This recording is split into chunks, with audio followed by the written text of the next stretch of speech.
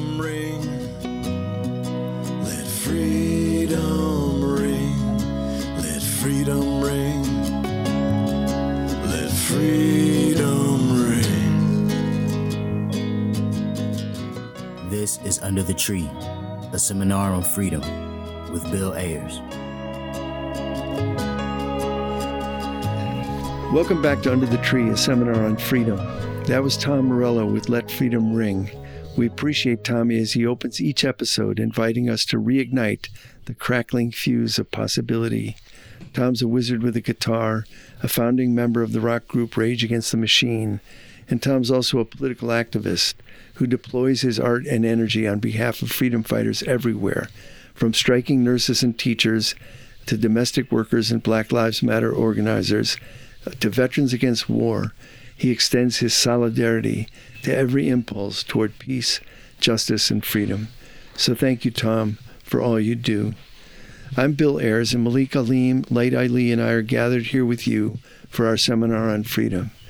Today we're broadcasting from Chicago, a city whose name means, in the Algonquin language, river whose shores are lined with wild leeks. Multiple waterways converge here, and so Chicago is home to many indigenous peoples and nations, including the Three Fires Confederacy, the Potawatomi, the Ojibwe, and the Odawa. We acknowledge them, thank them, and honor the history of stolen land and resources, a history of a willful, deliberate, and systemic American genocide. And we pledge to keep our eyes and our hearts open in our shared struggle for peace and repair, justice and joy, balance and love. We're transmitting, as always, on the Freedom Frequency, calling on you to join us as we tune in and look uneasily at the world we've inherited and search for spaces of enlightenment and liberation, places where we can develop our freedom dreams and organize our revolutions. We typically begin each episode with a poem, and I want to pause here to remind you why that little exercise is an important ritual for me and for us, and I think it could well be for you as well. I read poems to my students at the start of class as a way to mark an ending as well as a beginning. We can close our eyes if we choose, breathe deeply, and note that the going world is outside the door, and here we will move at a different and perhaps a more measured pace. I read Billy Collins' introduction to poetry when we began months ago, and urge you to take his advice seriously. Give yourself up to the poem, breathe it in and breathe it out, and don't ask what it means, but consider how it means. That is, how it feels to you, what it awakens, the voyages it inspires or encourages. Collins advises us to never tie a poem to a chair or beat it with a hose. Rather, we should read it aloud, meditate on it for a moment, and then read it a second time. Like circle time or yoga in an elementary classroom, this is our call to attention, our moment of Zen. Later, I argued that poetry can remind us of the centrality of the arts and of humanism as principle, guide, and source in all of our pursuits. Our lives as humans, our efforts as students and teachers, citizens and residents, our projects as workers and creators, organizers, radicals, and revolutionaries. And I've talked here with several brilliant poets, including Eve Ewing and Tongo Eisen Martin. Great poetry is not a donkey carrying obedient sentiment in pretty forms, Jane Hirshfield writes, but rather it is a bird of prey tearing open whatever needs to be opened. And Langston Hughes invents an entire vocabulary to underline the potential power of poetry to illuminate, to educate, to nourish the human core. Poetry possesses the power of worryation. Poetry can both delight and disturb. It can interest folks. It can upset folks. Poetry can convey both pleasure and pain. And poetry can make people think. If poetry makes people think, it might make them think constructive thoughts, even thoughts about how to change themselves, their town, and their state for the better. Some poems, like many of the great verses in the Bible, can make people think about changing all mankind, even the whole world. Poems, like prayers, possess power. Some episodes back, I cited a few lines from Lawrence Ferlinghetti's long lyrical piece in answer to the perennial question, what is poetry? Here are a few lines. Poetry is news from the frontiers of consciousness. Poetry is the street talk of angels and devils. Poetry is the anarchy of the senses making sense. Poetry is all things born with wings that sing. Poetry is what exists between the lines. Poetry is made with the syllables of dreams. Poetry fits on a single page, yet it can fill a world and fits in the pocket of a heart. Poetry is the shadow cast by our streetlight imaginations. Like a bowl of roses, a poem should not have to be explained. Poetry should still be an insurgent knock on the door of the unknown. So yes, art is not all castles in the sky or pleasant decorations, and poetry is not always sweet and succulent. Poetry plays havoc, art troubles the mind and shakes up the taken for granted, and artists are in the business of disruption, opening our social imaginations and insisting that there's always more to know, new pathways to discover, fresh fuses to be lit. Always. I stumbled this week on a letter I'd written to the New York Times in 2002, and that, to my astonishment, they'd published. I wrote to object to a scathing editorial attack on Amiri Baraka, a leading light in the Black arts movement, and at that time the Poet Laureate of New Jersey.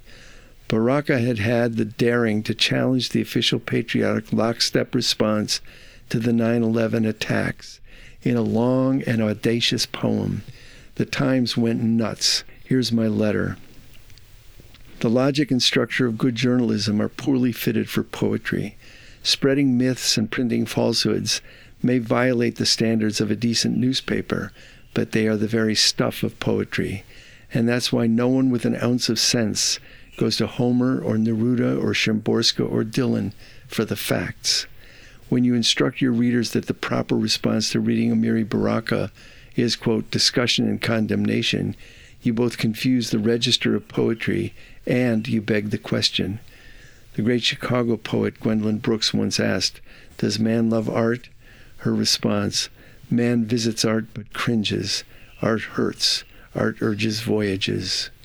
It may be difficult, as William Carlos Williams wrote, to get the news from poems, yet men die miserably every day for lack of what is to be found there. Okay, since we'll be talking to a comics artist in just a minute, our poem today is from a comic strip by the great Lynda Barry. We found this strip in an article by the brilliant Chicago comics artist Ivan Brunetti, who writes, comics are often likened to short stories and novels, or, more improbably, animated films, but in a sense they are also a kind of poetry, an incantation beckoning us to enter their world. The simplicity of their superficial concision can reveal surprising density, layers, and multivalence. In a poem, lines might form and fill a stanza, which literally means room. And so it is with comics, where panels could likewise be thought of as stanzas. Rows, columns, and or stair-steps of panels, in turn, structure a page or an entire story of comics and give it its particular cadence. Even the simplest grid tattoos its rhythmic structure onto the page. Here's Lynda Barry. Jump shot. The teenager name of Richard comes out late some nights to shoot baskets on our corner. You can watch him from my bedroom window. You can lie on the bed and hear the ball, the ping-ping of it against the street bouncing. You can hear him walk it, then run it and do his perfect hook shot. Bounce, bounce, bounce, stop. The fast no sound of his feet in the air, the ball flying up, pause, then wham wham against the backboard, a high bounce off the rim, him whispering son of a bitch, him jumping up on the corner, him jumping high and turning in the air under a streetlight with 1,000 million bugs flying around it going wild, wild, wild. That was Lynda Barry, Jump Shot. Our second regular feature is a free write, but instead of writing today, I'd ask you to take a blank piece of paper, divide it into 4 squares, draw an image of yourself in each square. Okay, start drawing, and we'll be right here when you get back.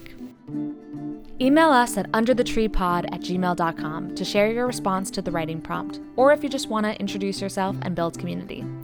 You can also subscribe to our YouTube channel, Under the Tree Podcast, for clips and interviews, and follow us on Instagram at Under the Tree Podcast.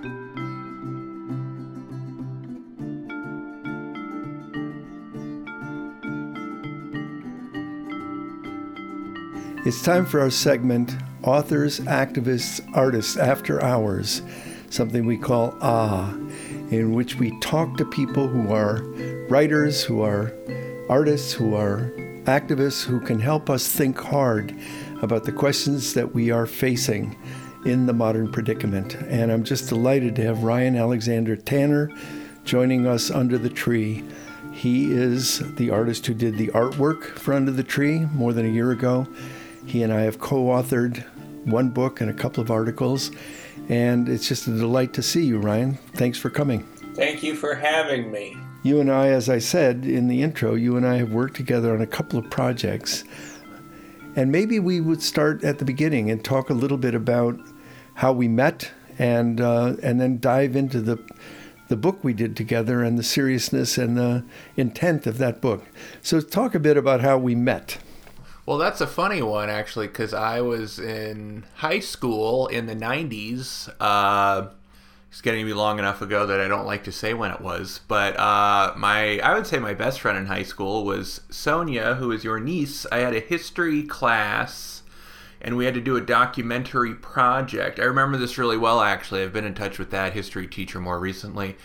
But I asked if I could make a comic book, and she said, I don't have any precedent for this. Like, if you can find a comic book that qualifies as a documentary, I would consider it.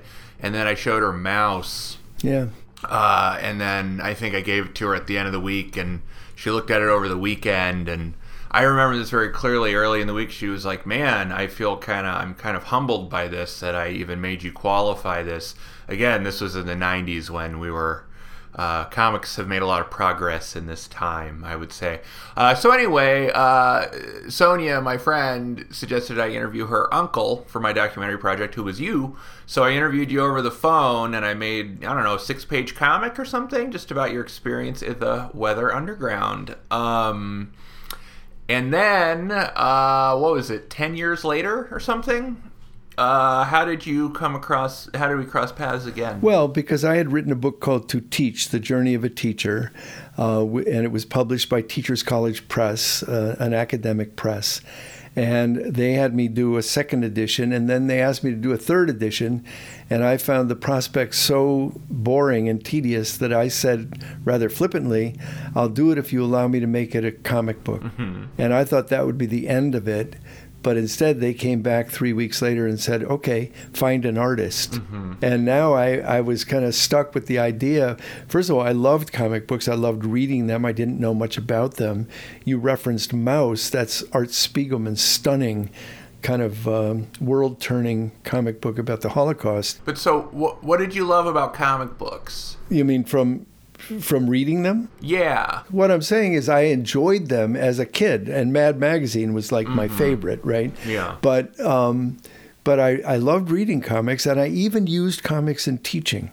I used Mouse, for example, M-A-U-S, Art Spiegelman, because it was a way of thinking about the Holocaust that I'd never thought of it before. I mean, I knew a lot about the Holocaust, but Mouse was an entirely different entry point into the Holocaust. So I loved comics, but I never thought about making one or what went into making one until I met you and until we went down this rabbit hole into this project.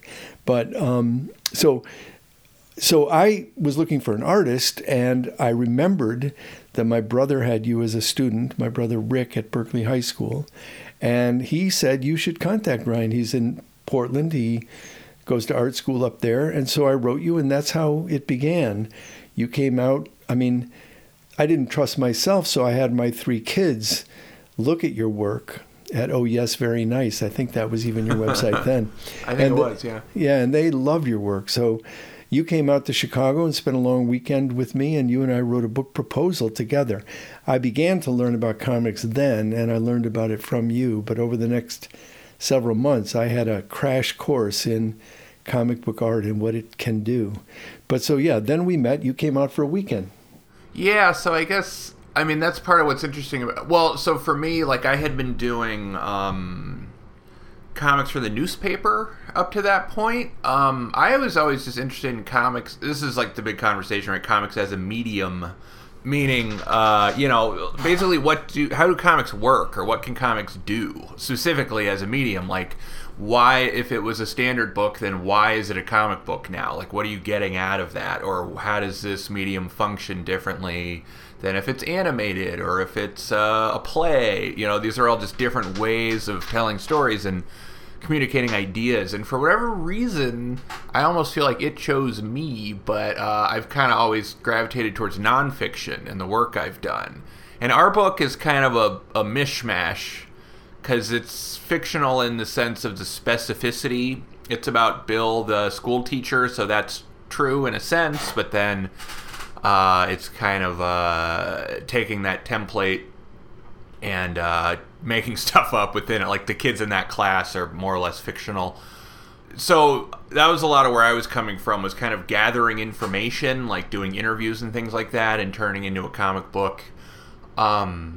But it's just interesting to me. I mean, that was a question I really pushed on you at the beginning, that you were really willing to engage with me on, which was very helpful for the process of, like, how does this work as a comic book? And it was tricky with your book, To Teach, because it wasn't really a narrative at all. It was a bunch of ideas. Yeah, I mean, I think that one of the things, there are a couple things that come to my mind about that moment. First, you're saying it's a medium, not a genre. This is a struggle you and I had from the beginning. And actually, the little forward to our book is you and I riffing on that question. So I would say to you things like, oh, I love this genre. You can do so many things, bow, pow, wham, all the kind of comic book cliches. Mm-hmm. And you would say, it's not a genre, it's a medium. And this actually became a theme that went on and on as we worked together, and then later as we went on book tour, because people constantly, and I know for comic book artists, this is a point of real, contradiction and anger. I mean, it's not a genre. You would say to me, no, a Western is a genre, or a detective, story is a genre. This is a medium. It's comics. It's not film. It's not, a novel. It's a medium, and the medium is comics. Yeah, a little bit of that is like pedantics around language too. Like, I think part of what we did in that introduction was made fun of ourselves a little bit about it too, because it's like, if you're not sitting in your room for 10 hours every day working on this stuff, like, why would you care enough to know? Exactly, except it is serious, and it's serious in this sense. I remember when we went to the Carnegie Foundation, we were on book tour. We went to the Carnegie Foundation at Palo Alto, and they bought a couple hundred of the books to give to every one of their staff people. So this is, the third edition of a book I wrote called To Teach, but it's an entirely new book. It's now To Teach: The Journey in Comics. And the Carnegie Foundation loved the book, bought a bunch of copies for their professional staff. And when we went there and did a presentation, it was a very thoughtful presentation led by you, in which you showed, for example, how editing is done in a comic book and how an editor can make a difference in terms of reworking a whole section. It was a brilliant presentation.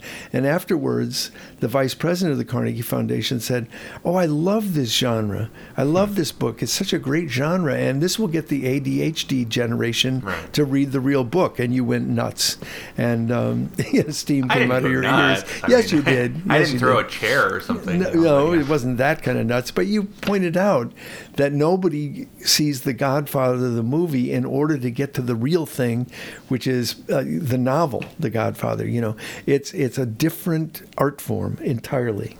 Well, and sort of the moment I'm in right now, like, I had a really cool phone meeting with a doctor maybe a month ago.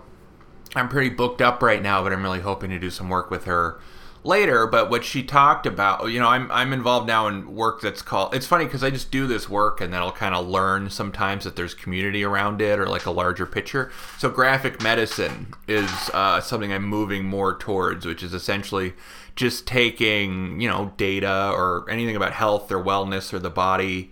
COVID is a big, graphic medicine topic at this time, as you might be surprised to learn. But it's just presenting it in something that, a lot of what it is like, like your book To Teach was very boring and I couldn't get through it. It was very dry and hard to read. So then we take it and we make it a comic book, and you take that same information and you translate it into another medium. Obviously, I'm joking when I say it's very boring, but it's just supposed to appeal to a different kind of reader, I guess. So this doctor said, I have this data or these studies, and my plan is to, I guess there's these medical journals that nobody reads. Everybody wants to get published in them, but nobody reads.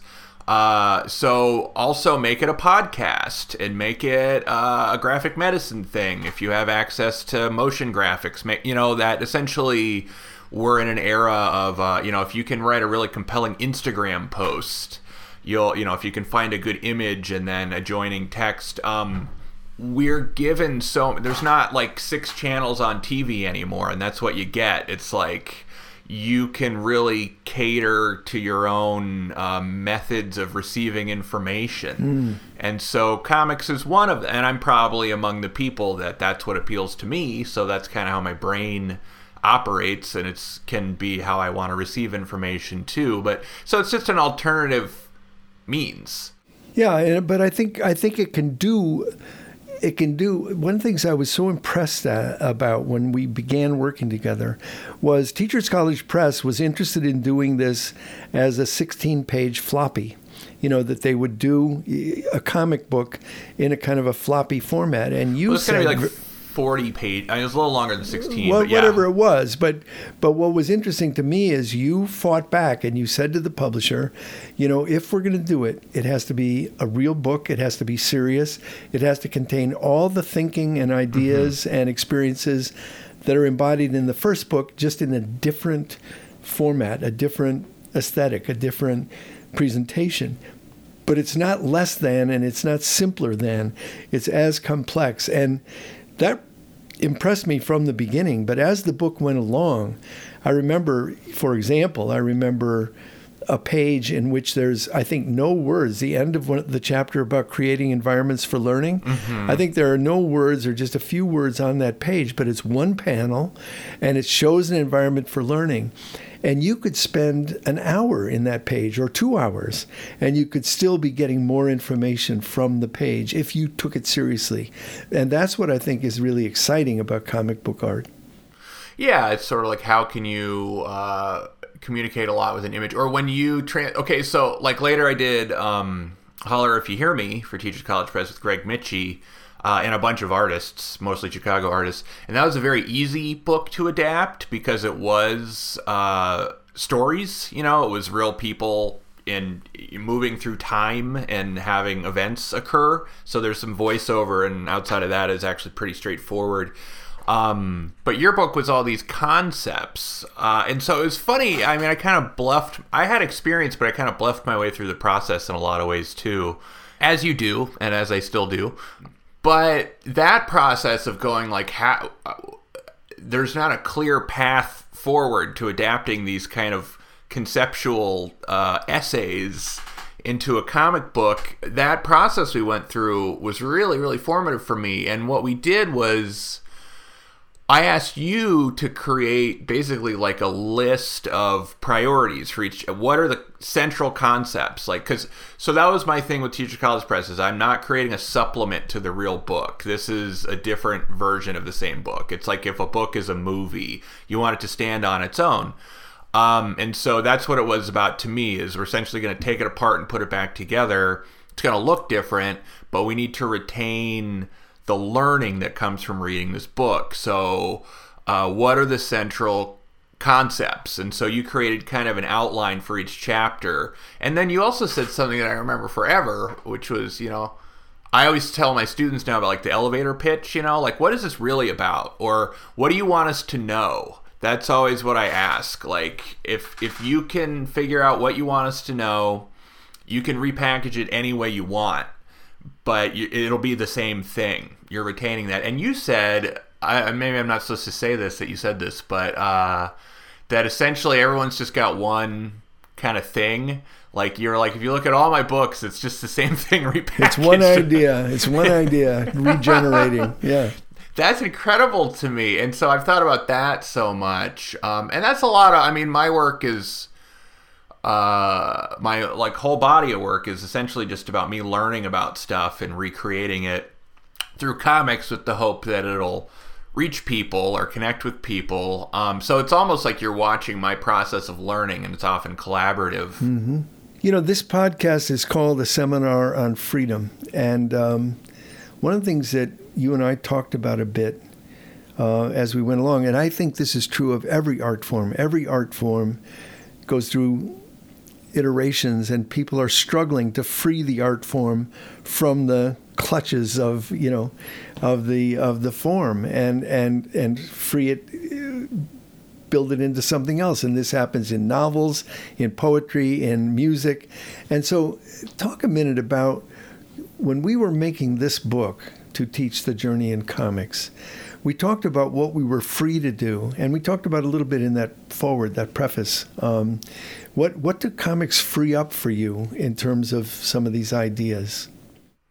Can you narrow that down a little bit? Well, I remember us talking about the fact that, you know, you could, I mean, if you think about the forward that we did to the book, you have the character of Bill standing on a chair on one leg and juggling and, you know, that kind of thing. And in many ways, you can get so many ideas packed into a frame or a set of frames or a page, precisely because you've just broken down the idea that you need a linear script that makes an argument. And there's a concept of freedom that I think you have always played with. What am I free to do in this medium that I'm not free to do in another medium? Yeah, well, I think comics are really, really excellent at subjective perspective. And I always use Calvin and Hobbes as an example, that it's so easy to transition to this little boy's worldview. And sometimes it's even messy, like it's not even clear when it's happening, or, you know, like the central question, not a real question, but, you know, is Hobbes imaginary, or he sees him one way and everyone. And since it's all illustrated too, like that I'm working in nonfiction, like if I interview someone and recreate it visually, it's inherently my interpretation because it looks like I drew it, So it's still, if you were to make a documentary and film someone, you know, you'd still be making creative choices where you put the camera or where do you cut the footage or what are the edits, but it's more hidden that it's interpretive, you know, where comics I think are really, you can't get outside of how interpretive it is. And then comics are good at jumping around in time, I think, like transitioning. Time just works a really specific way in comics. The design of the page is a whole thing. Like we have a sequence where Bill's in the classroom and then he steps out of the panel and then we kind of switch back and forth between these classroom scenarios, and then we step out of that, and sometimes we meet a different teacher in a different context, or Bill gives a speech to us. There's also a lot of pieces in that book that I was really proud of, like that each kid, we made like 8 kids or something, which I think has been a common criticism we've got for that book, is it's not realistic. It's such a small classroom. And sometimes people will go, well, you know, it's a comic book. You can put as many kids as you want in there. And you're like, well, we're still on a timeline with the budget. So drawing more kids actually does take more time, you know. But anyway, we had a small classroom, it's a little idealized. But each of those kids has a story.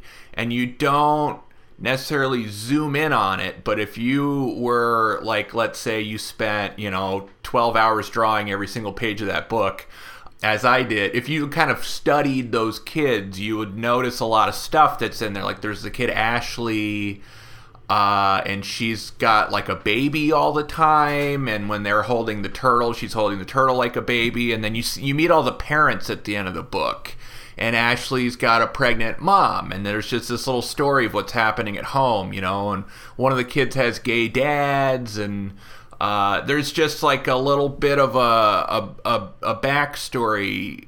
There's just a little more to each kid that's designed visually that's never discussed, but it's just, there's kind of visual clues to that. So I like that about comics a lot too, just that you can allude to things, or I do a lot of foreground background, like these characters are talking in the foreground and then there's events happening in the background, and just that I've learned a lot about using text really minimally, like word count is a big priority in comics, you know, don't have too many words because people don't want to read too many words, but that practice of how do we say this as succinctly as possible? And then also, how does a character's expression or the way that they move between panels or the space they're in or the composition on the page, how do those things communicate these ideas? It's just fascinating forever to me. Yeah, when you say that, I immediately think that comic books and poetry go together very well, because the whole point of poetry is concision. And in many ways, what you're doing with To Teach, The Journey in Comics, is you're taking a bunch of words, and you and I used to struggle about this when we were working together, that you'd say, I have 6 panels, I need to convey this set of ideas, give me some words, and I'd give you 8 pages of words, and you'd say, no, 6 panels, and you could do a lot with the visuals that meant that I didn't need words. I didn't have to say, a short girl wearing a dress, because there she was, right? I mean, so you explained a lot of that to me. And there's a certain, the thing you're saying about documentary film also is fascinating to me, because there are comics that use a lot of words. There are comics that, kind of go wall-to-wall words to some extent. But I was thinking of the documentaries, films, and I think in recent years, documentary films have tried to signal to the viewer that they are to some degree fictionalized. I mean, they use all kind of methods to signal that. So Michael Moore signals it in his documentaries. He's not running a camera, just on a scene and letting it go. He's making choices. The Weather Underground documentary, they have some fictionalized moments in there. And I said to the filmmakers, why did you do that? That's not true. And they said, precisely to break through the third wall and to show that we made this up, So even though you're seeing somebody say things, it's not the truth in some kind of, definitive way. Well, we're in an era of, I actually had a question for you about that. Because we're in an era of just kind of subjective interpretation of anything. I was noticing this big book everyone's buying right now is this big smear campaign against Dr. Fauci, that, who is it, Robert Kennedy Jr. wrote or something, I was reading reviews of it, and essentially it's like, it's either a groundbreaking, insightful work, or it's a big propaganda piece, depending on who you are. We're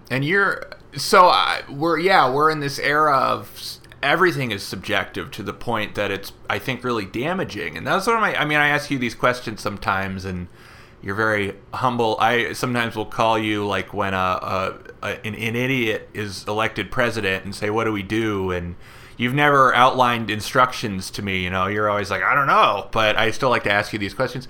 So I'm kind of obsessed with, in this moment, like, you've talked to me about democracy a lot. I think you're a believer in democracy, the sort of collective will of the people. But how does a democracy function anymore when there's such rampant misinformation? I mean, like, my wife is a nurse, and we're obsessed with COVID and COVID safety and how do we stay safe. And then there's these people, I read people's social media, which is just a terrible thing to do, but to sometimes get an understanding of what people are thinking, that's totally crazy.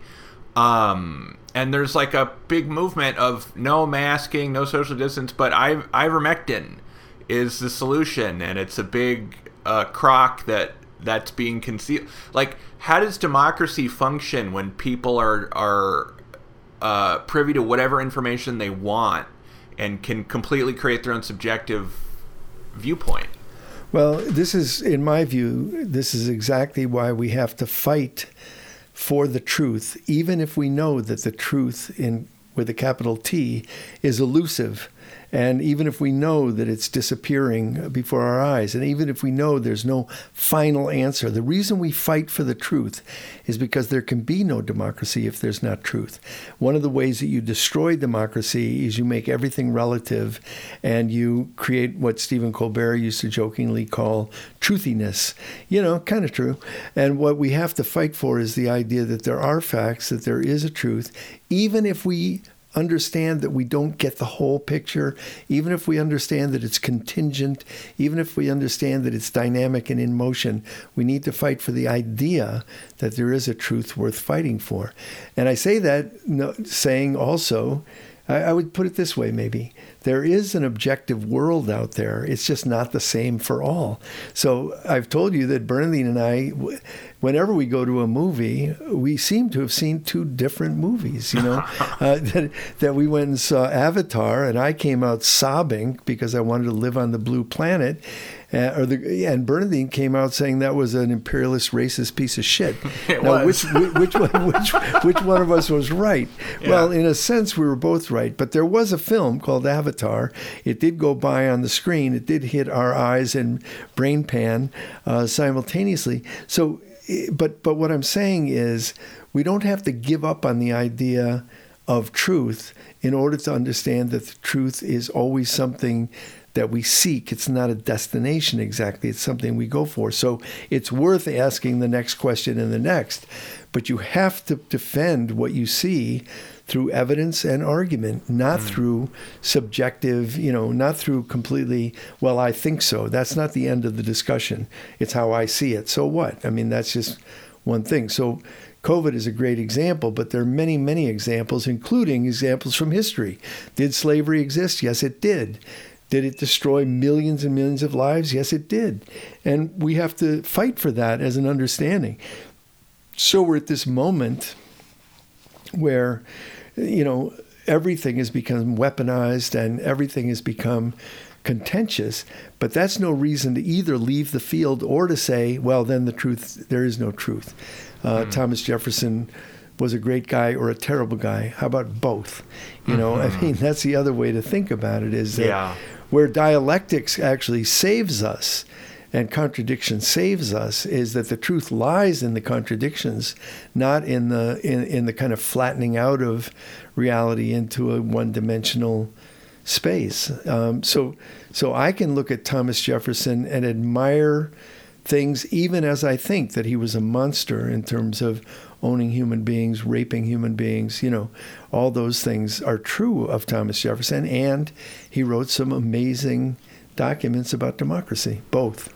Mm-hmm. Yeah, I think that's often the solution is both are true, or that's very true about, ways we're passing judgment on celebrities or influential figures these days. But it's tricky though too. One thing I'm really uncomfortable with too is this idea that I am right, in these debates, one thing that's really driven me nuts is, again, my wife's a nurse and she's working within the healthcare system. And I won't speak for any individual, but I am aware that helping people who won't get vaccinated, who have COVID, is a source of stress to the healthcare system in general. And then I see these claims online that now it's the vaccines are causing the variants. And there's no reason to even think that that's a possibility. There's nothing to back that.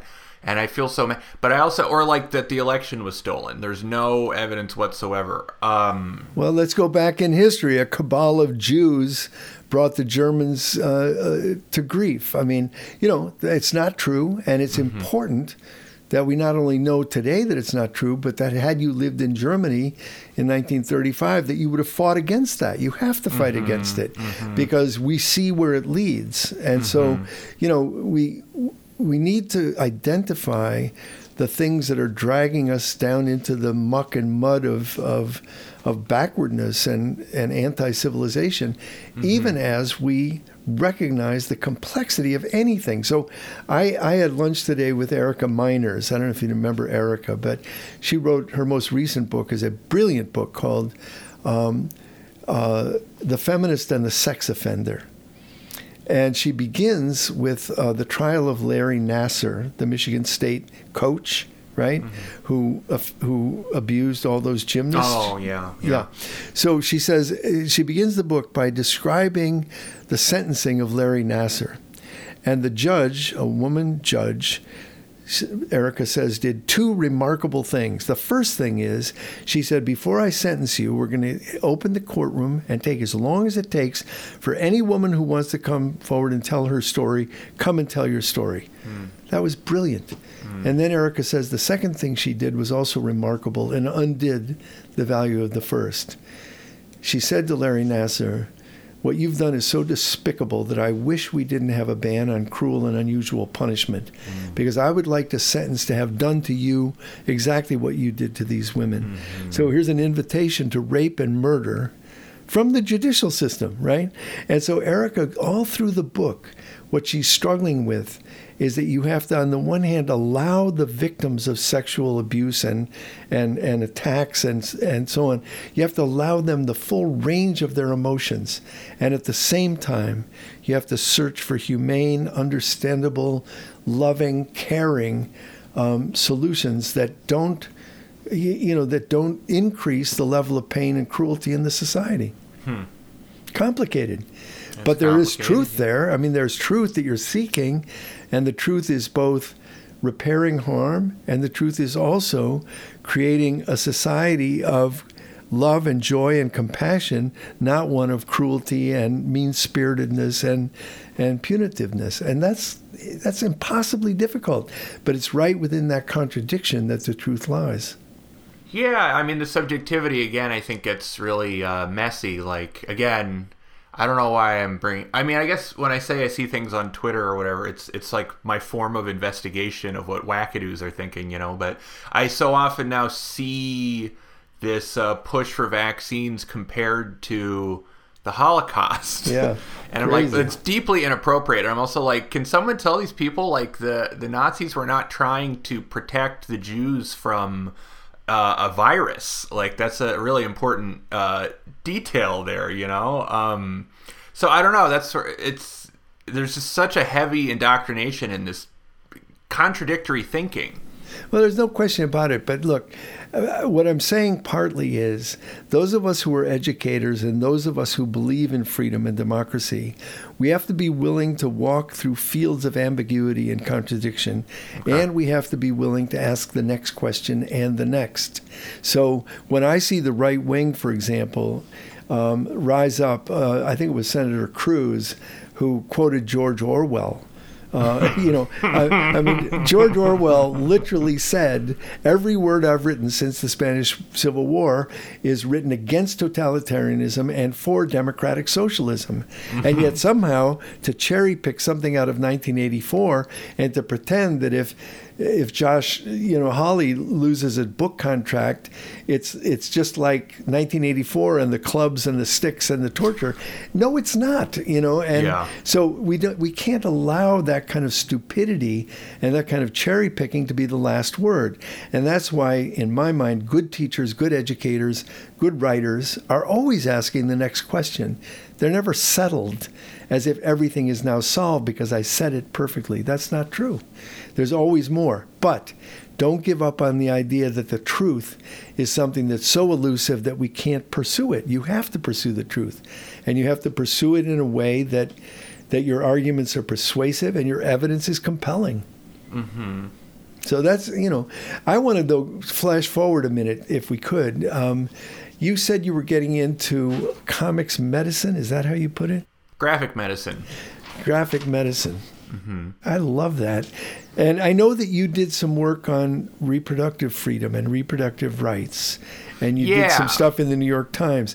Maybe you could talk about that and bring us forward to what you're doing in medicine right now. Sure. Well, I think we solved the problems of our democracy, so that's good. So we can just move forward now, talk about comic books again. And thanks for that. Well, like I said, again, I have a habit of stumbling into things, I think, of just kind of being interested in making stuff and then learning that there's like a larger, I'm fitting into something. So I was in my early 30s. I don't know what time things happen anymore. But anyway, I had a couple of friends have miscarriages close together. And I had the same exact conversation with both, just in being willing to listen, like in caring about how they felt.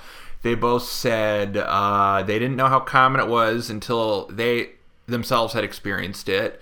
and that there wasn't really a space to feel the grief of it, because you can't really tell your boss, I had a miscarriage, I need to take some time off work, or, you know, it's like becomes a conversation you have to have with people because everyone's staring at you to know if you're pregnant, and how do we, just that there wasn't, we're very terrible at addressing these things culturally.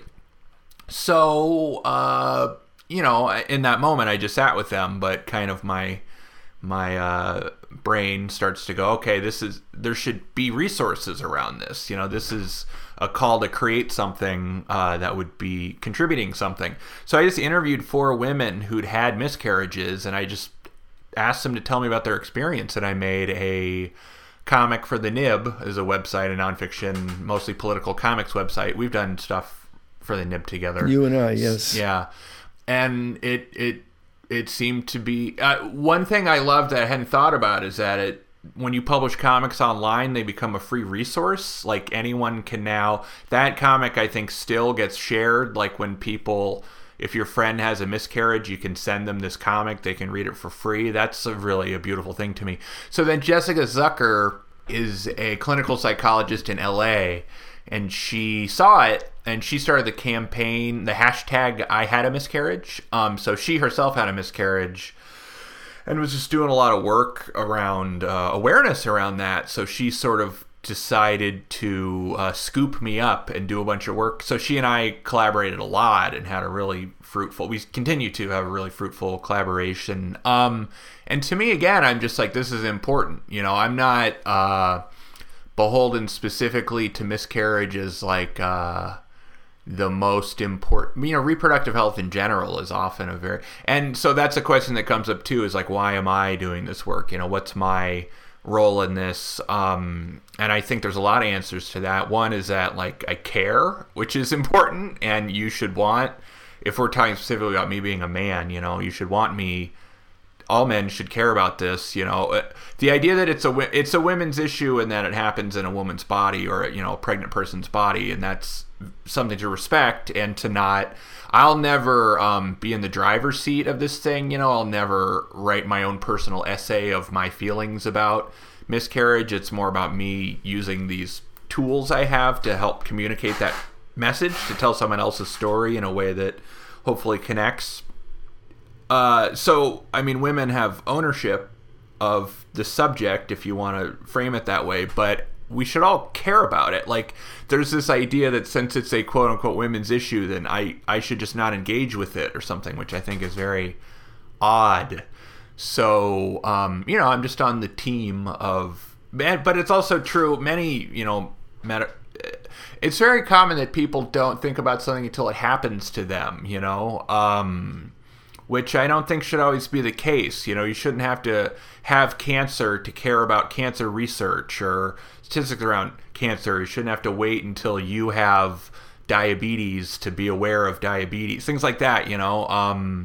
I think that there should always be access to information about these things, and art made around it, or just ways to communicate information and to connect with people. That was the big thing the first time I did the miscarriage piece with 4 different women, is that they were very different people, different life experiences and different stories, but they were connected by this event in their lives, and that's something to know. How do you check your work back if you're a man doing work on reproductive health? How do you said you had 4 different women you worked with, and you had this female clinical psychologist.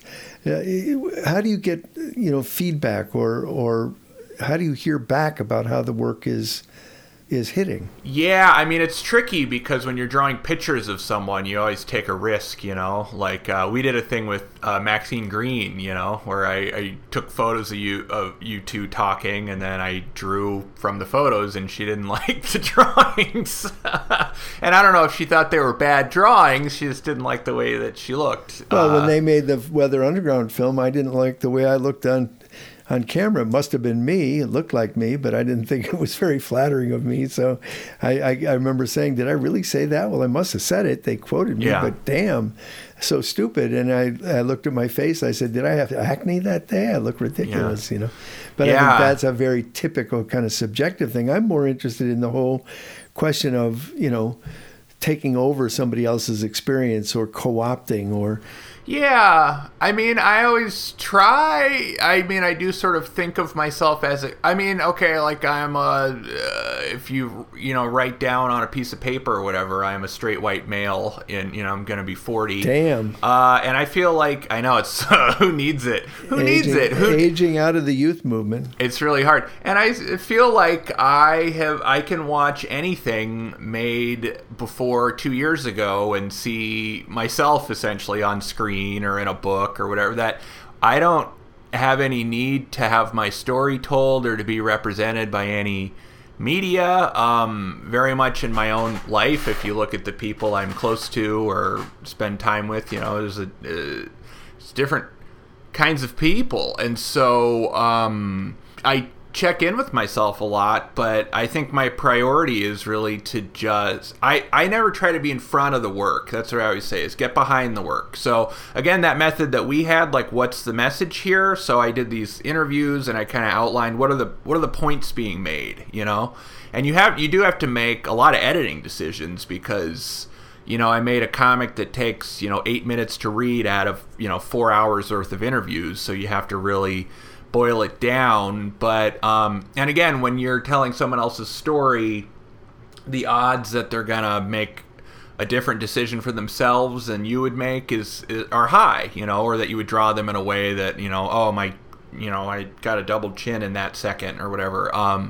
There's always that risk, but I guess it's that same thing that you're saying, that elusive pursuit of truth, But I guess I try to say, how does this serve the audience? I went to art school, and that was the big takeaway. I went to art school because I couldn't draw a car, and nobody ever told me how to draw a car in art school. But we spent a lot of time going, who is this for, and what does this mean, and what's the essential kind of messaging, and who's the audience, and what's this moment we're in, and what do you want people to know? So I want people, that's the real tricky part of the work I do, is I want people to feel seen. I want people to see themselves in a way they haven't seen before in media, I want to kind of talk about things that we're not talking about enough. And then, is it my place to do that is a big question. But, yeah, well, I'd like to riff on that a little bit, or hear you riff on it.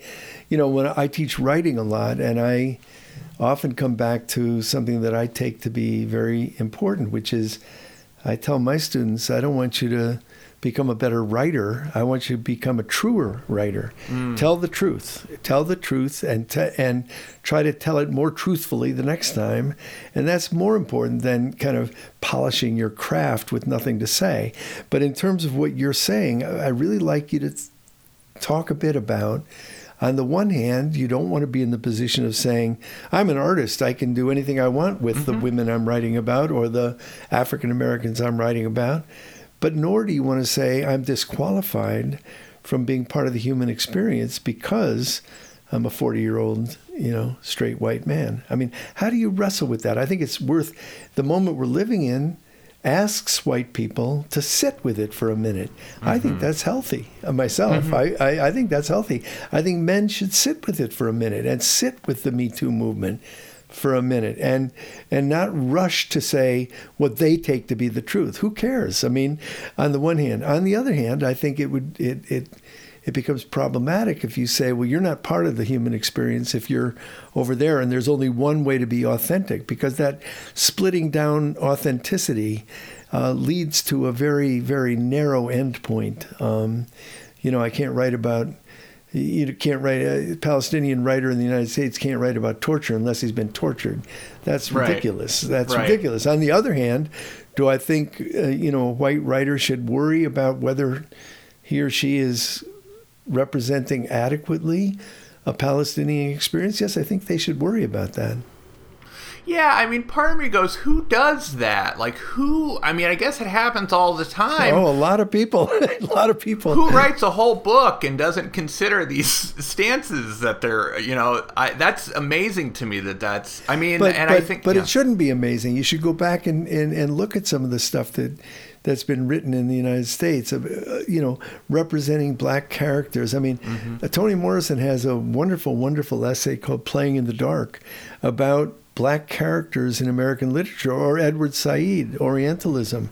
Great kind of understanding of the point of a black person in a Hemingway story. And you don't even remember that there was a black person in that story because it was so much background and so much dressing. And I think that's our history, because we live in a history of white supremacy and imperialism, and that's kind of how we construct other people. And look, one place that you and I both see it is you look at a film like Bamboozled by Spike Lee, or you look at how black people were constructed, or you look at a movie, a documentary today, Exterminate All the Brutes.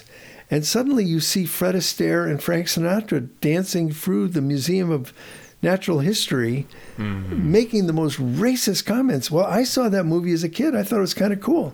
I didn't remember that part. I better remember it. Yeah. So yes, I think it's always been there, Well, so going back to what you said before, I think part of it for me is I don't approach it from the stance of I'm an artist and this is to me, having lived this life, I see the artist as a very lowly I don't see myself as I see myself as having a responsibility that if I have done enough things in my career that I've had a few things go well, and I don't know what that's going to be. I have no way of predicting what's going to hit, and so I do think there's a responsibility of considering the possibility that this might reach a lot of people, and you have to treat each thing like it does. But I guess in the sense, what I'm saying about the artist being a lowly figure is that, well, again, what I would say is I get behind the subject. I don't get in front of the subject. So am I working in service of this subject? So, for example, when I did the first Miscarriage piece, I didn't say one word in that piece. There's no voiceover. If I were to draw myself and go, hey, here's cartoon me, I'm here to talk about miscarriage, I learned about this, that would be disgusting to me. And so I sat with these people and asked some questions, but I don't know anything. They know everything. So my job is to take what they shared with me and kind of repackage it and reinterpret it. And there's a big responsibility there. There's a lot to consider, which is sort of what we're talking about. But that's my stance. Essentially, I'm a student of these teachers who are sharing their knowledge with me. And then I have a big responsibility to carefully share what they shared with me. And I think part of it is having that experience. If I give myself credit for something, that I can sit and listen and I care about what people have to say, not what everyone has to say, but in these contexts that I choose. Yeah, I think to me, if there's something I'm doing well in my work, if I can say for myself, I think that's it, is just being curious and being open, not really having things for myself. I don't have a thing to prove. I have a thing to prove, like, hey, I can write and draw and this looks good and this reads well. But in terms of the subject, it's always about learning. What did I learn by being a student of the subject? That's really what all the work is. It's interesting because there's a parallel with the way you and I talked about teaching all those years ago, because I've argued throughout my entire life as a teacher is that the main job of a teacher is to be a student of the students. The main job isn't to convey information. Anyone can do that. A book can do it. A program can do it. But to become a student of this three-dimensional creature, to understand that person in all their dimensionality, and to recognize that whatever you see and know and understand, and no matter how deep you go, you're still scratching the surface. There's always more to know. And in a way, that's how I see your work on this this health stuff that you, and I think you're very explicit about it. I think this was true, incidentally, when you were doing the column in the alternative newspaper in Portland. You would draw a portrait, and then you would take the words of that person, whether that person was a meter maid or a homeless person or a baker on the street. You would take those words, and that would be what you would foreground. But you're still doing that in a way. You're still observing the world, portraying the world, and letting the person speak in his or her own voice. Yeah, I always called it the filter. I'm the filter. Like I listened and I used I watched and I listened and then I recreated it. So that's true. I mean, that's the same thing too. That subjectivity. You're present in the work if you drew it. Like there's no avoiding that. It looks like I drew it. So I'm presenting to the audience that this is my interpretation. Right, There's no getting outside of that. But I am really thinking about, what's my responsibility, or if someone changes your mind or teaches you something you didn't know, that's a beautiful thing. Sure, sure. So there were, in any subject I've ever again, it's just that. It's just what I'm not sharing is like, hey, I'm an imperialist. I'm trying to dominate this subject. What I'm sharing is, I hope not. What I'm sharing is I was curious about this, I was interested, and I was willing to learn. And here's what I learned in my study of this subject. With all this in mind, let's talk about Muhammad Ali. Uh-huh. A very ambitious project that you undertook, and you're kind of in the middle of it. But with all this in mind of representation, being a student of the subject, where you are, where you started and where you are now, talk a bit about the Muhammad Ali project. Yeah, so I'm working on a comic book biography about Muhammad Ali for a long time now. I mean, I had the idea initially after we finished To Teach, which is in 2008, and I always had this idea of like I needed to keep training before I could get into the big event. But I don't know why I had this real clarity that was the book I wanted to make. So I was just going like, okay, I know how to draw portraits, draw likenesses, and I'm interested in nonfiction, and I can study a subject and kind of recreate it. So I really wanted to make a great comics biography. I was really like, that's what I think I can really contribute to this medium. And comics biography has been happening more and more. And there are ways that they're done traditionally that I don't think work as well as they could.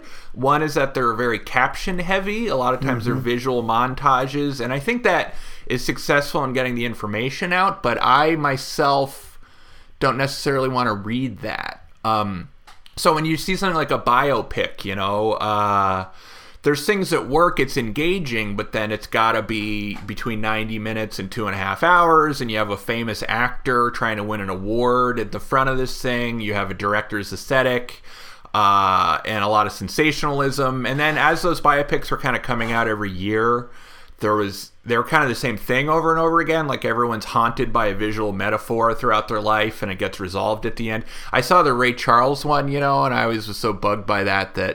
And then Ray Charles he overcomes his drug addiction, and then 40 years later he died, and you're like, what? So this is just a movie it's an incredible performance by Jamie Foxx, but it's really just the story of his drug addiction, essentially, which is not what I am most interested about what Ray Charles did. But anyway, so Muhammad Ali appealed to me for a couple of reasons. I just kind of considered who would it be, and I thought of a few people, but Muhammad Ali was like by far the clear choice.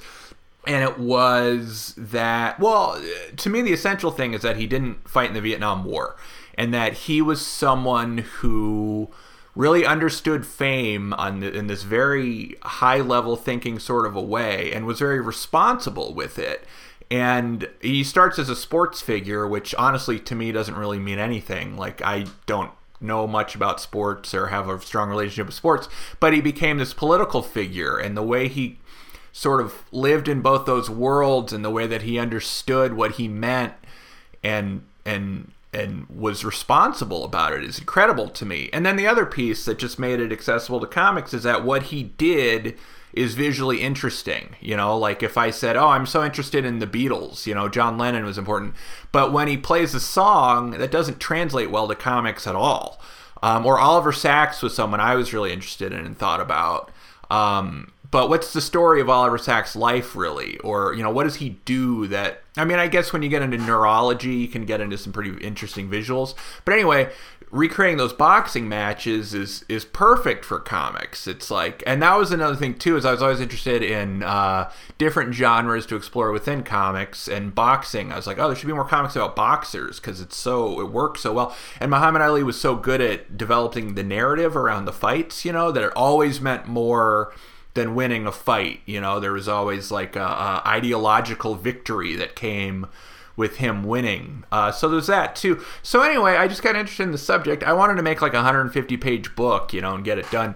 And then I studied up on him a little bit, and it's a very big story, but I also just totally fell in love with the story of Muhammad Ali. So the first book I read was David Remnick's book, King of the World, which is kind of early Cassius Clay era, which is a big resource for as I go through the early stuff. And then Bill Siegel's documentary, The Trials of Muhammad Ali. You kept telling me about that. Mm-hmm. You knew Bill Siegel, and I got to know him a little bit later. And Bill Siegel's the one who made the Weather Underground movie. That's right. Filmmaker, yeah. And so you knew he was working on this documentary, which was all about the politics. And I saw that in the theater when it came out. That was like 2013 or something. Right. And that was it for me. I was like, this guy he's a huge part of our American history, and it says so much about just the way the system works, and what it meant that someone could be such a large figure that he would push back and it actually would kind of work out for him is such a valuable, and that his story I think just blows the lid off of a lot of really huge systemic problems, so that's where, so again, I just became a student of that subject, and there's a lot of stuff about Muhammad Ali. So I spent a couple of years just doing research, just reading books literally every day. I have a whole shelf in my house that's just all Muhammad Ali stuff. And part of it's that too, we talk about the truth, and you get through these things. There's a lot of oral histories, and there are contradictory versions of events. There's different takes on events. There's famous stories that may or may not be true. So a lot of it was just kind of working through that stuff. But again, it was developing an outline, going, what's the story? How does this work? And what are the essential points? What do I want the audience to know at each stage? So I built an outline, and then I wrote a really long book. How long? It's about 400 pages, which is awful. And where are you in terms of inking and finishing? I think I have chapter 1. I think you're putting it out a chapter at a time, aren't you? I am. So I wrote the whole thing kind of a long time ago now. It's been 2 or 3 years. A lot's happened in the last few years. I have a baby now, which is, I can talk about that forever. But I have a much easier time keeping to a schedule. I'll tell you that right now. But so I wrote the whole thing, and I worked with an editor to kind of go through it. And then it's so big, and it's so kind of precarious, like what's going to happen with this how viable is this project is a big question, And so for now, the first 5 chapters, he's Cassius Clay. That's that era of his life before his name has changed. And so that's kind of working as a volume 1. I'll have a first book done that'll come out probably early 2022, or I don't know what production turnaround will look like, but it'll be done, 2023. So throughout 2022, I'm going to work. I have a Patreon account. It's patreon.com/OhYesVeryNice if you want to subscribe to this project. And I'm a big subscriber, and I get, as the chapters are finished, you send me a physical book, which I absolutely love. Yeah, everyone who has subscribed absolutely loves it. But the other thing I want to point about the first book that I got, the first chapter really, is that at the end you have endnotes that are extremely extensive. And I think that's really speaks to this question of becoming a student of your subject. They're really... And in the endnotes, you not only cite references, but you say what the controversy is on this point and why you chose to do it this way. I find that really refreshing. Oh, thank you. Yeah. So just to finish before, so the first 5 chapters are going to be 1 volume. It's going to be a book. And hopefully that does well enough that I can do the second volume, and then it'll all be 1 big book at the end. But right now I'm doing the Cassius Clay year. So the second chapter I'm finishing drawing in the next couple weeks, and then you'll get that in the mail. You can subscribe either digitally or print. I would get print personally if I just like print, but I actually make more money if you subscribe digitally, which is cheaper. And how do you subscribe again? You go to patreon.com/OhYesVeryNice. Patreon, patreon.com. .com, yeah, /OhYesVeryNice. So anyway, yeah, the endnotes, I think it's funny because I have trouble going figuring out how much people want to know the behind this. I'm obsessed. Like, I could talk with you for hours about Muhammad Ali and the choices I made, But it seems, again, it's inherently subjective. I drew it, but there's this question of how real is this? How true is this? And it's as true as it could possibly be, and based on all the research I've done. Again, there's like in the second chapter, there's a very famous moment where he throws this gold medal into the Ohio River. He goes and wins an Olympic gold medal. He comes home. They won't serve him in a restaurant. Famously, he throws the medal in the river. And then, if you really research this story, that didn't happen. It happened in the movie where he played himself, and it happens in some dramatizations, but Muhammad Ali himself said that didn't actually happen. So you got to weigh that out. So what I do, there's a little sneak preview, but I have him standing next to the Ohio River holding the medal, and then the scene ends. So if it's important to you that he throws it in, you can imagine he does it afterwards. But I don't, my deduction is that didn't actually happen. So there's a lot of stuff like that. And well, let me weigh in on the question of endnotes and how extensive should they be. The great thing about endnotes is you don't have to read them. If you're not interested, don't read them. But the fact that they're there, and I looked into some of them and just thought they were absolutely fascinating. And, it brought to mind a comic book. I think you and I have talked about this book, The Great Hanoi Rat Hunt. No, I don't know that book. No. Oh, my God, you must see it. It's a graphic of a dissertation about Hanoi, Vietnam, during the French occupation. And the story is relatively simple, which is that the French colonialists want to get rid of the rats because they bring plague, because they want Hanoi to be a world city where they can have a World's Fair and show that French colonialism is as good as British and Spanish and all the rest. So they're trying to get rid of the rats. And so one of the things they do is they offer up a cash reward. Bring us a rat and we'll give you a franc. And this actually happened. Yeah. And of course, the unintended consequence was that some French officer was in the neighborhoods and noticed that there were rat farms. Yeah. And that people were breeding rats because what the hell, you could get a franc for a rat. So, but it has not just extensive endnotes, it has a whole dissertation. The comic book is all that I read because that's all I was interested in. But then you could read another 300 pages of scholarly work. But that's what I thought was great when I got your book, is that I thought that the fact that the endnotes were as extensive as they were and as well organized as they were meant that a scholar could go in there and go deep. But if you wanted to read the comic book, you could read the comic book. Yeah, one thing I really was inspired by was Alan Moore and Eddie Campbell did a book, From Hell. That's it's essentially like a theory about who Jack the Ripper was. And it's not even really intended to be a true story. It's just taking a lot of research, and it's sort of what if this theory were accurate. But there's a bunch, and it tells you where all this stuff, and it sometimes even incorporates anecdotes like, this happened to me actually, and I put this in there. But so for the Muhammad Ali thing, particularly the first chapter is tricky because that's the part that happens before he's famous. He's a kid in the first chapter. So I have many biographies I've read where it says, these are things his dad would talk to him about when he was growing up. So the subjects are outlined, that Emmett Till was killed when Cassius Clay was a kid. He was deeply affected by that. So that's a fact that he was affected by that. The timeline lines up. Muhammad Ali himself spoke about this. It's very well documented that was influential to him. But what did that look like, that moment of him learning about it?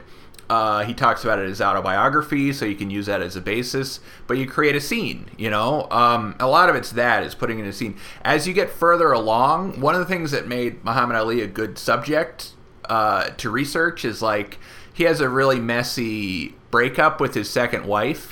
She confronts him over this infidelity, and they have in their hotel room this confrontation, and there were people sitting there because he liked being famous so much. He had people around all the time, so even these really private moments, like there's an oral history where so and so the reporter was sitting there and he'll tell you what he saw, but early on there's not that. He's a kid, he's not famous yet, so I had to kind of dramatize things more. So I used as much direct quotations as possible.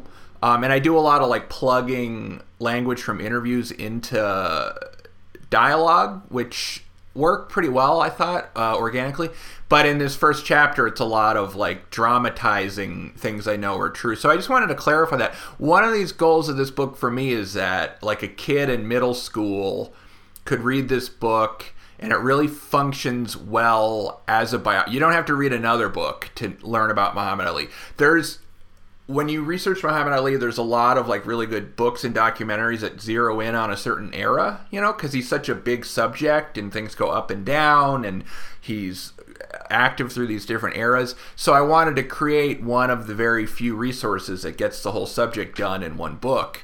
But in that it's an illustrated kind of recreation and includes dramatizations, I wanted to be really explicit. I didn't want anyone to quote, I didn't want there to become like a Muhammad Ali quote that was out there that was something that I wrote. So I wanted you to look in the back of the book and go, okay, these are real quotes from interviews. This is exactly how this happened. This is an interpretation. So it'll be more heavily cited when it's collected, where it really, cites exactly where things came from. But I felt a responsibility right away to really pull back the curtain and say, okay, this is how this was made, I think that's great. And I think that, again, is part of the tradition of documentary films these days and of other things. But I want to go back. I want to ask you one more question about the Ali Project, which is I want to go back to what we were talking about representation and standpoint. And how do you feel or how do you think about the fact that you're a white guy taking this black icon and representing him in a comic book? How do you think about that? What have you wrestled with in that regard? Well, I know we're running long, and now you're asking me a very big question.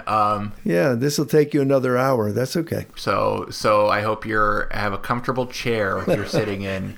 I think a lot about it's complicated and it's messy. I think ultimately, I think.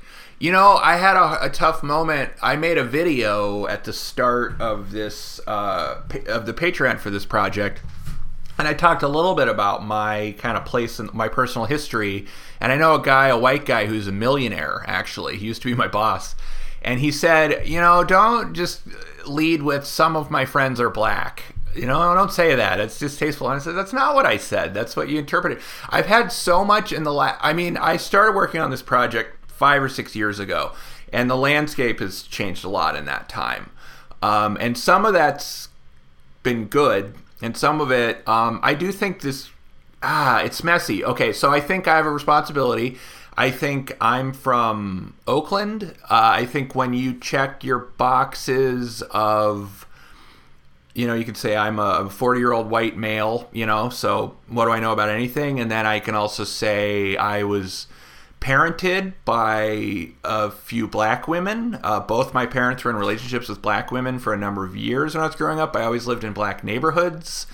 I guess can you see the humanity in these people? So I watched an interview Richard Pryor did with Dick Cavett that had a really good soundbite in it to me, because Dick Cavett's going, can white people write about black people? This is like in the early 70s, And Richard Pryor said, if you write for the person, then yes. And if you're trying to write a black person, then you're probably going to mess it up, So I think a lot of it is that this is all a true story. It's all researched. I think my work is always about empathy. So can I empathize with this? Can I relate to the story? And I think, yeah. And if I felt like I couldn't, or if I was going to go, okay, I'm going to do a story about Ravi Shankar, I would say there'd be so many aspects to even, what does his house look like? Or what are his customs and traditions? What food does he eat? That would be so research heavy that it would be really challenging, to say the least. But and I don't know the South. I went to Louisville. I spent a week there as research, and I went to Louisville, 5 years ago, which is very different than 1954 Louisville. But the first chapter takes place in the West End in 1954. So I went to the library and found photo archives of what does it look like there. I read a bunch of essays about the history of redlining in that neighborhood. So I think it's a big job. It's a big responsibility. I think this idea, I think if you are willing to subscribe to the idea inherently that white people can't represent people of color in their art, then I don't know what to do. Like, I got nothing for you. But I think if you're saying that I have a big responsibility and I have to be open to feedback, I have to really challenge myself to do this well and consider the moment we're in, then that's been an ongoing part of the project. Let me go back to the question of contradiction, because one of the things I would add is that, the answer to the contradiction of being a white person writing about a black icon is not to say, as your friend said to you, well, I'm a good white person, or I'm an experienced white person, nor is it to say, well, then it's impossible, but rather to stay open to the contradiction of being a white person writing about a black icon. So if you're living in that contradiction, you're more likely to kind of land on the truth here and there than if you pretend there is no contradiction, because there is a contradiction. So sitting with the contradiction is not a bad thing. And the second thing is, which is why I like your endnote so much, you're very clear about who you are and your standpoint and your work. And therefore, you're not saying this is the definitive last word. There will never be another Muhammad Ali like the one I made. Hell no. There will be another one. And that was my lesson when I first read Maus by Art Spiegelman. But I was a student of the Holocaust. I thought I knew everything. I didn't know everything, because Spiegelman added a dimension that I'd never thought of. And there will be more, that because we live in a dynamic, forward-charging universe that's expanding. And there is no last word. And as long as you can be humble about that, and as long as you can feel the pain of living within a contradiction, hey, you're doing good work. And I absolutely love your work. So, well, thank you. Keep at it. Well, so part of what Maus is it's this legacy of the Holocaust. It's a survivor and his son kind of relating, and then part of that tells you how the Holocaust exists through generations. So I can't make that. But, if 500 people had written books about Art Spiegelman's father and interviewed him extensively, then it sort of changed. And that's part of the story of Muhammad Ali, is he liked being famous. He's pre-social media, pre-reality TV. I think he's probably the most documented person that walked the earth. I think that's true. I think we're in a moment of talking a lot about equity, which I think is really important, but it's, again, messy. I've had a lot of white people tell me that, like, one thing that comes up a lot is you should get a person of color to draw this book.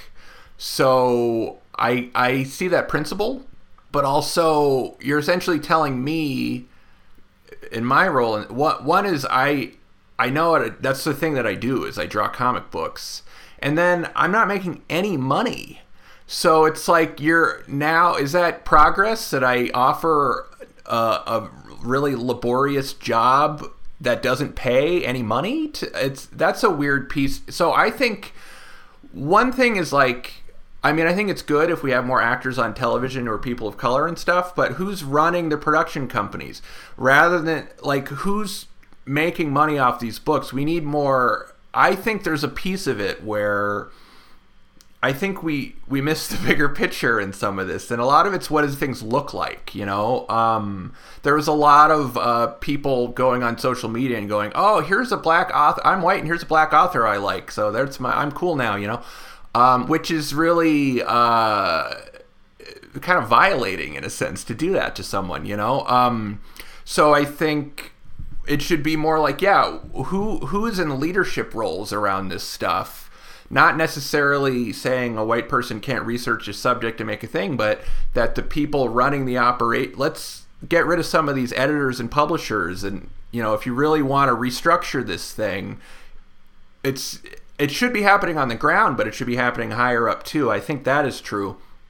But I also think it's true, there's this weird, push for diversity in media, which I think is good, and creating more work and opportunity for people of color is great too. And telling your own personal narrative, or something that's close to you, I think is really important. And I think it's good that there's outlets for that. But I don't think that like the African American experience is is a product to be sold, or I don't think it's cool to do this book, like that's part of the things that's messy with this, is it seems like trendy now to do this thing. And I can say, oh, well, I've been working on this for a long time, but, which is true.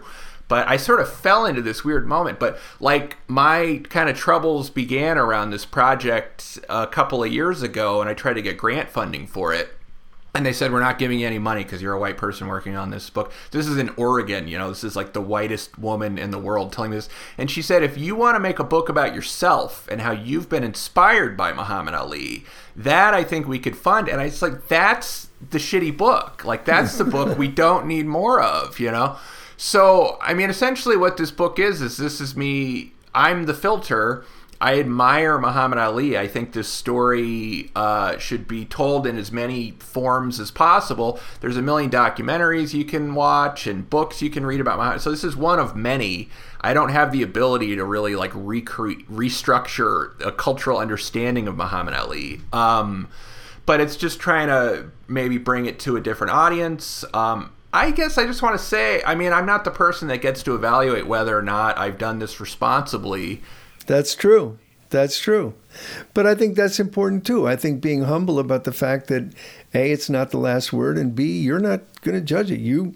It's your project. You're doing the work. And then you're going to put it out in the world, and other people can make the sense of it that they make. And there won't be a single narrative in response. There will be many responses. Yeah. Before we end, I want to, but thank you for all that. That's really useful. Yeah, thank you. I hope I didn't make anyone angry. Of course you did. Yeah, we have gone for quite a long time, but it's really great to see you. I wanted to show you this. This is a poster for our beloved Malik Aleem, our friend who died last summer, and we just had his birthday party, and I'll send you some photos from the birthday party because there's a lot of art that has been made about Malik, including cartoon art and other things. But we miss him greatly. We miss him on this podcast. We miss him in the world, in the movement.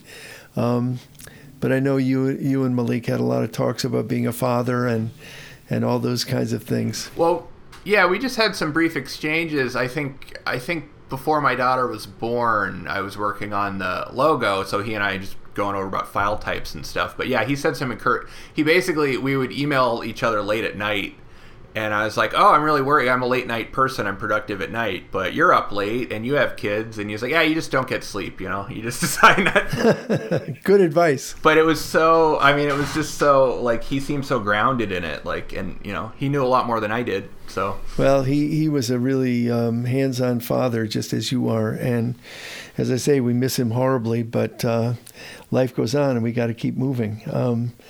In each of our lives, there's a time when everything is possible, and then there comes a time when nothing is possible anymore. But in between, we create. You're a creator. Malik was a creator. Let's keep creating good things. Thanks so much. Thank you.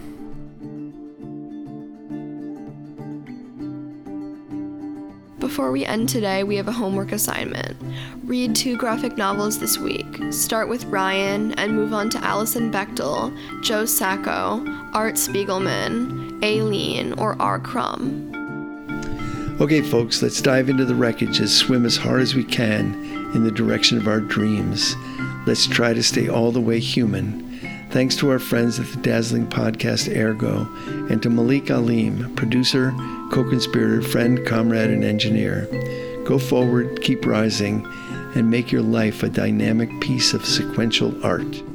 With joy in my heart and freedom on my mind. Until next time.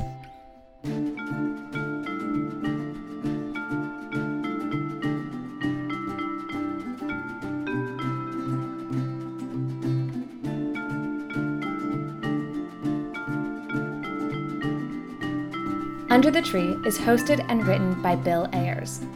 It is edited by me, Jordan Allen. The theme music is by Tom the Night Watchman Morello. Artwork is designed by Ryan Alexander Tanner. Check out his website, ohyesverynice.com. And don't forget to rate, review, and subscribe to Under the Tree wherever you get your podcasts.